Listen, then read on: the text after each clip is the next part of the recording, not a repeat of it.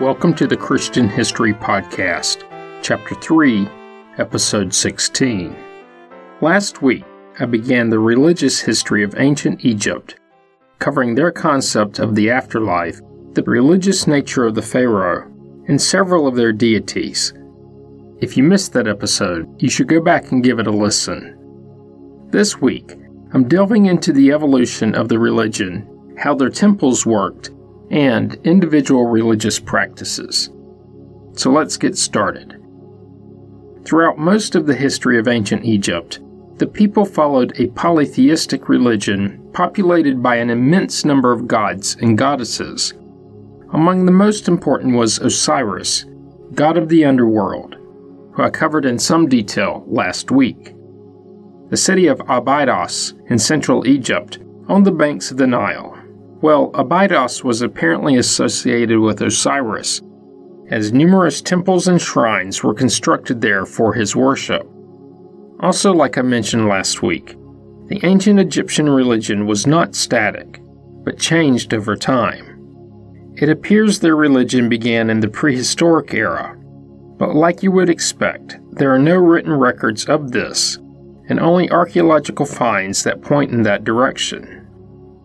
During the pre-dynastic period, they performed some rites while burying their dead, so there may have been a sort of religion and perhaps a belief in an afterlife. But curiously, they performed similar rites when interring their animals. There's some thought that this animalistic burial may have evolved, or even been the direct source, for their belief that some of their gods took on the forms of animals. More on that in a bit. As their civilization evolved, so did their pantheon. Early on, the semi-isolated towns and cities would concentrate on a single god and consider the others to be less important. But as trade, war, and government led to the linking of these distant people to a more centralized society, typically the major god of the defeated city would get incorporated into the lesser pantheon of the victorious. The end result, well, it's still early in their history, so not the end result, but it was that a few deities remained only regionally important, while a few others came to be important to the entire population. Then there was the early dynastic period, beginning around 3000 BC, and the unification of Egypt. And with this unification came what is known as the cult of the divine pharaoh. Their god Horus, who was the first known national god, usually having the head of a falcon on the body of a man. I covered his parents last week, but as a reminder, Osiris, the god of their underworld, was his father, and Isis, who was considered the divine mother of the pharaoh, was his mother, too. Next, and during the Old Kingdom, the religions attempted to organize a bit.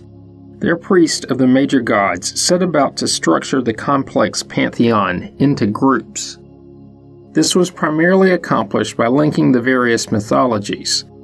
It can be seen in the Ennead, which connected important deities such as Atum, Ra, Osiris, and Set into a single creation myth. At the same time, the pyramids replaced older, less ornate tombs as the final resting place for the pharaohs. It's been suggested that the small size of the temples for deities compared to the ginormous pyramids provides a visual indicator for the relative importance of each, with the pharaoh being more important than the deity. As the religion organized, the importance of Ra rose. Only 5 dynasties into the kingdom, he was their most important deity, becoming essentially associated with the pharaoh, and this association would last for pretty much the entire history of ancient Egypt. About the same time, Osiris became the god of the afterlife. Then, the Old Kingdom collapsed, and with that came the first intermediate period. The collapse of the central government meant, for at least religious purposes, there was less state control over religious life. This unintentional loosening of controls meant the wealthy non-royals could also begin to participate in ornate funeral rites. These rights had previously been reserved for the royal house only. But this was not only limited to the upper class, it was a sort of, as one researcher has put it, a democratization of the afterlife, or at least their view of it. As you should know by now, the first intermediate period was followed by the Middle Kingdom, which began around 2000 BC. At first, Montu rose in importance, but then along came Amen. Amen's spot at the top of the pyramid would last through the collapse of the Middle Kingdom, and even survived this second intermediate period. It was during the New Kingdom that he was joined up with Ra, becoming a single composite deity. And, since Ra had always been associated with the pharaoh, so became Amen-Ra. Remember that Amen had traditionally been viewed as the god of the priest, and Ra of the pharaoh. The merging of the two at least showed the rising power of the priesthood. During the New Kingdom, there was increased trading with civilizations in Mesopotamia and Persia, which, similar to what occurred in their early history, caused the Egyptian pantheon to begin to include more foreign gods. In a similar fashion, the Nubians, who lived in what is now southern Egypt and northern Sudan, adopted Amen as their own. A significant shift occurred during the reign of Pharaoh Akhenaten in the 18th dynasty, and therefore the New Kingdom. And he ruled from 1353 to 1335 BC. During his reign, he instituted a religious revolution that shifted the religion from Amen to the worship of Aten, aka the sun disk. Akhenaten also built a new capital for the empire in the desert at Amarna, which is north of Abydos. Finally, he directed that the names of some of Egyptians' deities be removed from monuments, and by doing so, Akhenaten claimed only he could worship Aten, and the populace was then instructed to direct their worship towards him, meaning the people had to worship the pharaoh. Remember the word monolatry from last week? Well, this was it. Not one god, but one above the pantheon. It is thought that many people continue to worship the pantheon, though. And this was somewhat shown when, after Akhenaten's death, his son, Tutankhamun, yes, King Tut, went in the other direction, reverting Egypt to its previous polytheistic religion. Once again, according to Rabbinic Judaism, this was during the life of Moses. During the New Kingdom, the mainstream religion moved towards a more personal relationship between the adherents and their gods. Akhenaten's alteration reversed this trend, but only temporarily. Overall, the people began to believe that the gods were much more directly involved in their daily lives. Also, Amen, still the highest-ranking god, was progressively becoming the final judge of human destiny, and therefore the destiny of the country. As such, the pharaoh came to be viewed as more human and less divine. Also, the influence of oracles increased, along with the wealth and influence of the oracle's interpreters, aka the priest. It's thought that this trend destabilized the traditional structure of their society and contributed to the downfall of the New Kingdom. More on oracles in a bit. When the Greeks, then the Romans moved in, the pantheon of Egyptian gods grew to accommodate some of the European deities, and the continued trend of a less powerful pharaoh, well, it continued. Like I've covered, in the 4th century BC, Egypt became a Greek kingdom. When this happened, the Greeks kept much of the traditional Egyptian religion and set about restoring and rebuilding many temples. Then, and as commonly happens in polytheistic religions, the pantheons merged, somewhat. With this merging came a new god, Serapis, a combination of Osiris and Apis, but also with the traits of Greek deities. Serapis would become very popular among the Greek population. But some Egyptians chose not to adopt the new pantheon. The personal nature of the religion remained. Similarly, and this is a bit unexpected, many began to have animals as their gods. Think back to the beginning of the episode when I mentioned about the funerals for animals in the pre- and early history. It's thought that the rise of animal worship at this time may have been related to the internal political uncertainty. More on these so-called animal cults in a bit. Finally, in this period, the worship of Isis, the mother goddess, reached its peak. She was thought to provide protection, magic, and personal salvation, and as such became the most important goddess in Egypt. The ouster of the Greeks by the Romans in 30 BC changed little for the religion, at least initially, and what had formerly been the Egyptian worship of Isis spread to Europe, albeit with a more Greek interpretation. Politically, Egypt was now a weakened version of its former self, and since the religion had a millenniums-long connection with the political, the religion weakened too. This was evidenced by temples falling into disrepair and their gods, once again, having only a small regional influence. And just for a second, I'm going to venture into the AD portion of Egyptian history. In the 1st century AD, Christianity spread throughout Egypt, aided by the erosion of the political religious state. At the same time, Gnosticism, a religion that merged some Christian beliefs with outside influences, spread throughout Egypt. In 1945, many Gnostic texts were uncovered in the southern Egyptian city of Nag Hammadi. Then, in the 7th century AD, came the Islamic conquest of Egypt. In 641 AD, Egypt was controlled by the Byzantine Empire from Constantinople, which is now Istanbul. But in 642, the Rashidun Caliphate conquered the land and brought Islam along with them, a conquest that echoes to this day, as Islam is practiced by the majority of Egypt's population, while a minority are Christian, mostly part of the Coptic Church. The evolution of the religion can also be seen in their writings.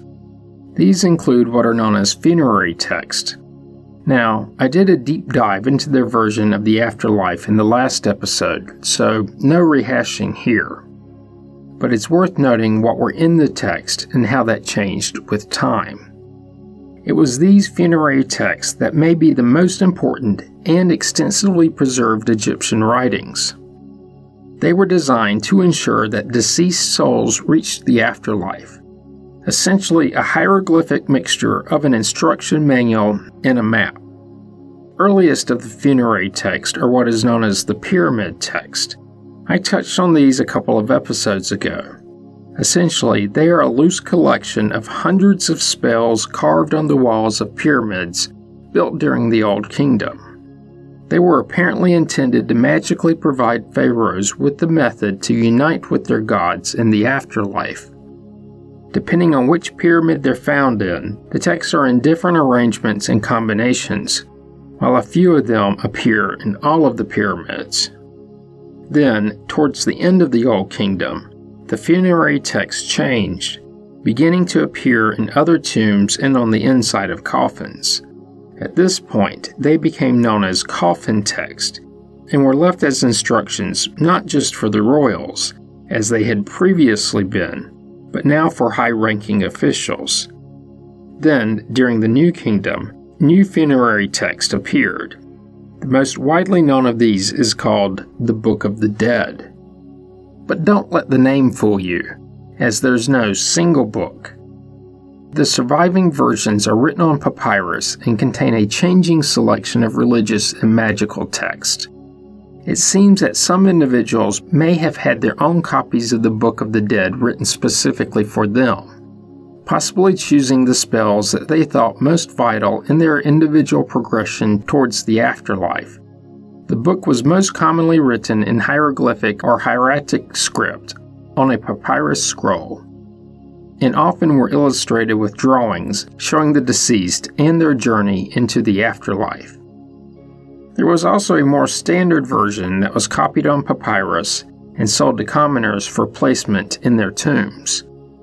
Back to the coffin text. The coffin text included chapters with detailed accounts of the underworld and instructions on how to overcome its hazards.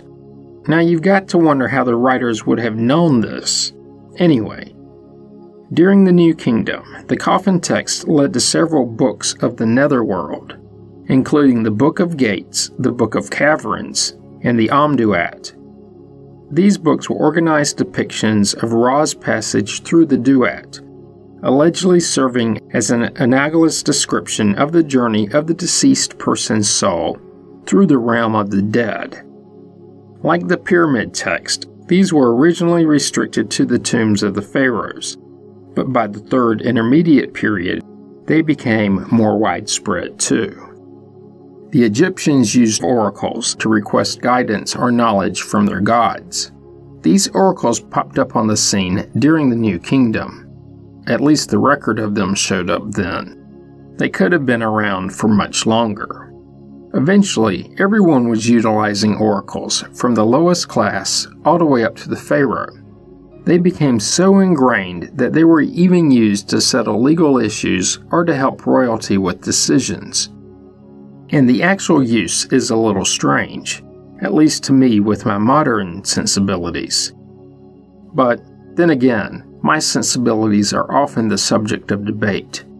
Anyway, frequently a question would be posed to a divine idol while it is being carried in a festival procession, think parade. Not really, but close enough. The answer to the question at hand could be gleaned from observing the movement of the idol in the procession. There were also oracles that can interpret an answer from the actions of cult animals, the drawing of lots, or consulting statues. And about these statues, apparently there was a priest on the inside of these sizable carvings that would provide an answer to the question asked. Questionable indeed. I'll explain Bel in a minute. Overall, the use of oracles and their connection with the priesthood gave great power to the priest who spoke and interpreted the particular god's message. Now the next odd thing were their animal cults. At many temples and holy places, the ancient Egyptians worshipped individual living animals. These animals were usually chosen based on specific markings which were believed to indicate their fitness for the role. So, the patterns of their fur made them stand out and worthy of worship. It was thought that they were the physical manifestation of a particular deity. One such form was the Apis bull worshipped at Memphis, who was thought to be the physical form of Ptah. The individual bull would retain the title as long as it was alive. Other animals were chosen for much shorter periods. The animal cults grew in popularity in the later periods as indicated by the many temples that began to raise stocks of animals. From the herds, the priest would choose the next physical form of the god. And just before the Persian conquest in 525 BC, people began mummifying specific animal species as an offering to the god thought to be represented by the animal. Archaeological digs have uncovered millions of mummified cats, birds, and other animals buried at temples honoring Egyptian deities. It's thought that when a worshiper sought to honor a specific god, they would purchase a mummified, let's say a cat, from the temple priest and place it in a cemetery near the god's temple. So enough with the worship of animals. The actual practice of worship took on two different forms, essentially public ceremonies and private practices. The state religious traditions included both temple rituals centered, usually, on a specific deity. There were also ceremonies related to the divinity of the pharaoh. Those practices concerning the pharaoh included his coronation ceremony, of course, at the beginning of his reign. There was also what was known as the Sed Festival. This was the periodic renewal of the pharaoh's power. Think back to when I described the importance of time and cycles to the Egyptians. The seasons the Nile flooding, the daily transit of Ra across the sky, and the cycle of kingship. Well, the Sed festival was another of these, and like many things in the Egyptian religion, it served the purpose of maintaining political stability. As for the state practices not associated with the pharaoh, there were numerous temple rites, including those that took place throughout the land. But there were also rituals limited to single temples or to the temples with a single god. And many of these were closed to non-priests, so only the priest and the pharaoh would participate. But commoners would frequently make offerings to the temple deity, and objects etched with prayers would be placed in temple courts. Some of these rituals were performed daily, while others took place annually, or even less frequently. It's thought that the most common temple rite was the morning offering ceremony, of course performed daily and throughout the country. During the ceremony, a high-ranking priest, and less frequently the pharaoh, washed, anointed, and elaborately dressed the deity's statue before presenting it with offerings. Later, and after the god had consumed the spiritual essence of the offerings, the items themselves were taken to be distributed among the priests. Let that sink in. The people were expected to bring offerings to the temple that would be presented to an idol. The idol would consume the invisible essence of the offering, and what was left over, which was everything, would then be distributed to the priest. In some versions of the Old Testament, specifically the Greek version of Daniel, in chapter 14, there's the story of Bel and the dragon. Bel was a Babylonian idol whose daily offering was 12 bushels of flour, 40 sheep, and 300 gallons of wine. That's about 1,100 liters. Essentially, Daniel wagers his life that the statue was not eating and drinking a single morsel. It was all being consumed by the 70 priests and their families. Of course, Daniel is Daniel. He wins the wager. And, spoiler alert, the priests are executed for deceiving the king. So when I hear of the offerings at the Egyptian temples, I naturally think of Daniel, the spiritual lion that he is. Back to Egypt. As for the less frequent temple rituals and festivals, there were many, enough for a few a month, every month. These festivals ran the gamut of simple, with few offerings to the gods, many that entailed reenactments of specific myths, and they also included the symbolic destruction of the forces of disorder. It's believed that most of these events were probably celebrated only by priests, and took place completely within the confines of the temple. But the larger temple festivals, such as the Opet festival observed in the city of Karnak, frequently involved a parade carrying the god's idol from the temple to other significant sites, perhaps the temple of a related deity. Commoners would gather along the route to watch the procession and sometimes received a portion of the unusually large offerings given to the gods on these occasions. The other side of the coin were the individual practices of the religion. Unlike the state practices, these were more related to the daily lives of the individuals. Unfortunately for us, the uncovered records of these are fewer than that of the state-sponsored rituals. What has been discovered tends to be from the upper class, and this makes sense, as they had the means to record their doings. After all, papyrus and the employment of scribes was no inexpensive matter. So, knowing that the records we have reflect the upper class also lets us know that there's much more we don't know. Channeling my inner Donald Rumsfeld. Specifically, we don't really know the practices of the middle and lower classes. With that caveat out of the way, we do know that the popular religious practice included ceremonies marking important transitions in life.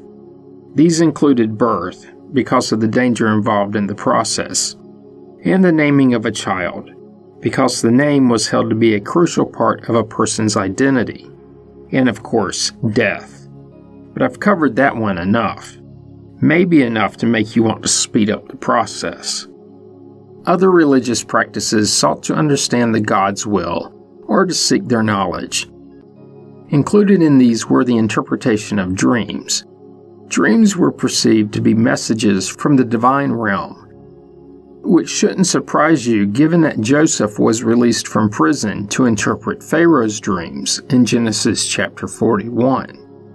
The commoners, as well as royalty and officials, sought to affect the gods' behavior to their own benefit through magical rituals.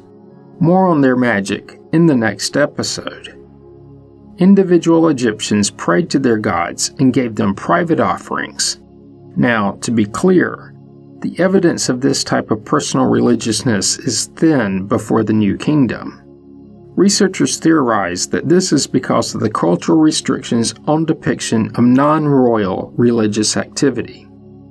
Such restrictions were relaxed during the Middle and New Kingdoms, and this relaxation led to an increase in individuals participating in the religion, and typically took the form of the belief that the gods would intervene directly in an individual's life, and they also would punish wrongdoers and save the pious from disaster. Individuals would utilize temples for private prayer and offerings, frequently praying in person before the temple statues or in shrines set aside for their use. There were also numerous local, smaller chapels, separate from the temples. These chapels were probably maintained by lay people, and some houses contained a small shrine in order to make offerings to gods or deceased relatives. The primary deities for the individuals were frequently different from the national gods, such as common in polytheism. These included the fertility goddess Taurid and the household protector Bes. In fact, these two apparently had no temples of their own. It should probably go without saying, but that hasn't stopped me yet.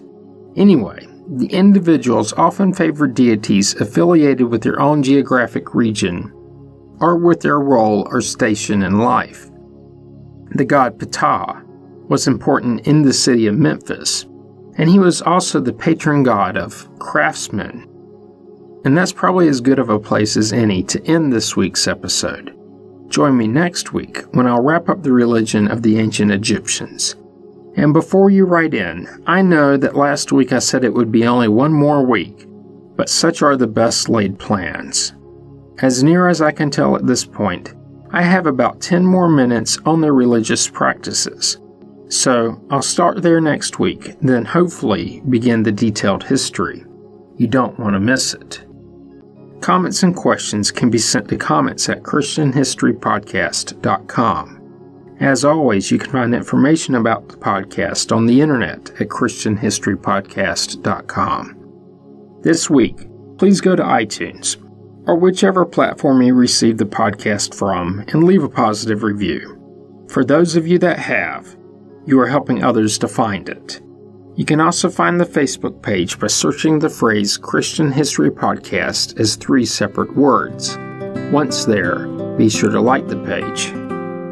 And finally, if you're enjoying the podcast, do subscribe so you get the episodes as soon as they are released and you don't miss out. Thanks for listening and have a great week.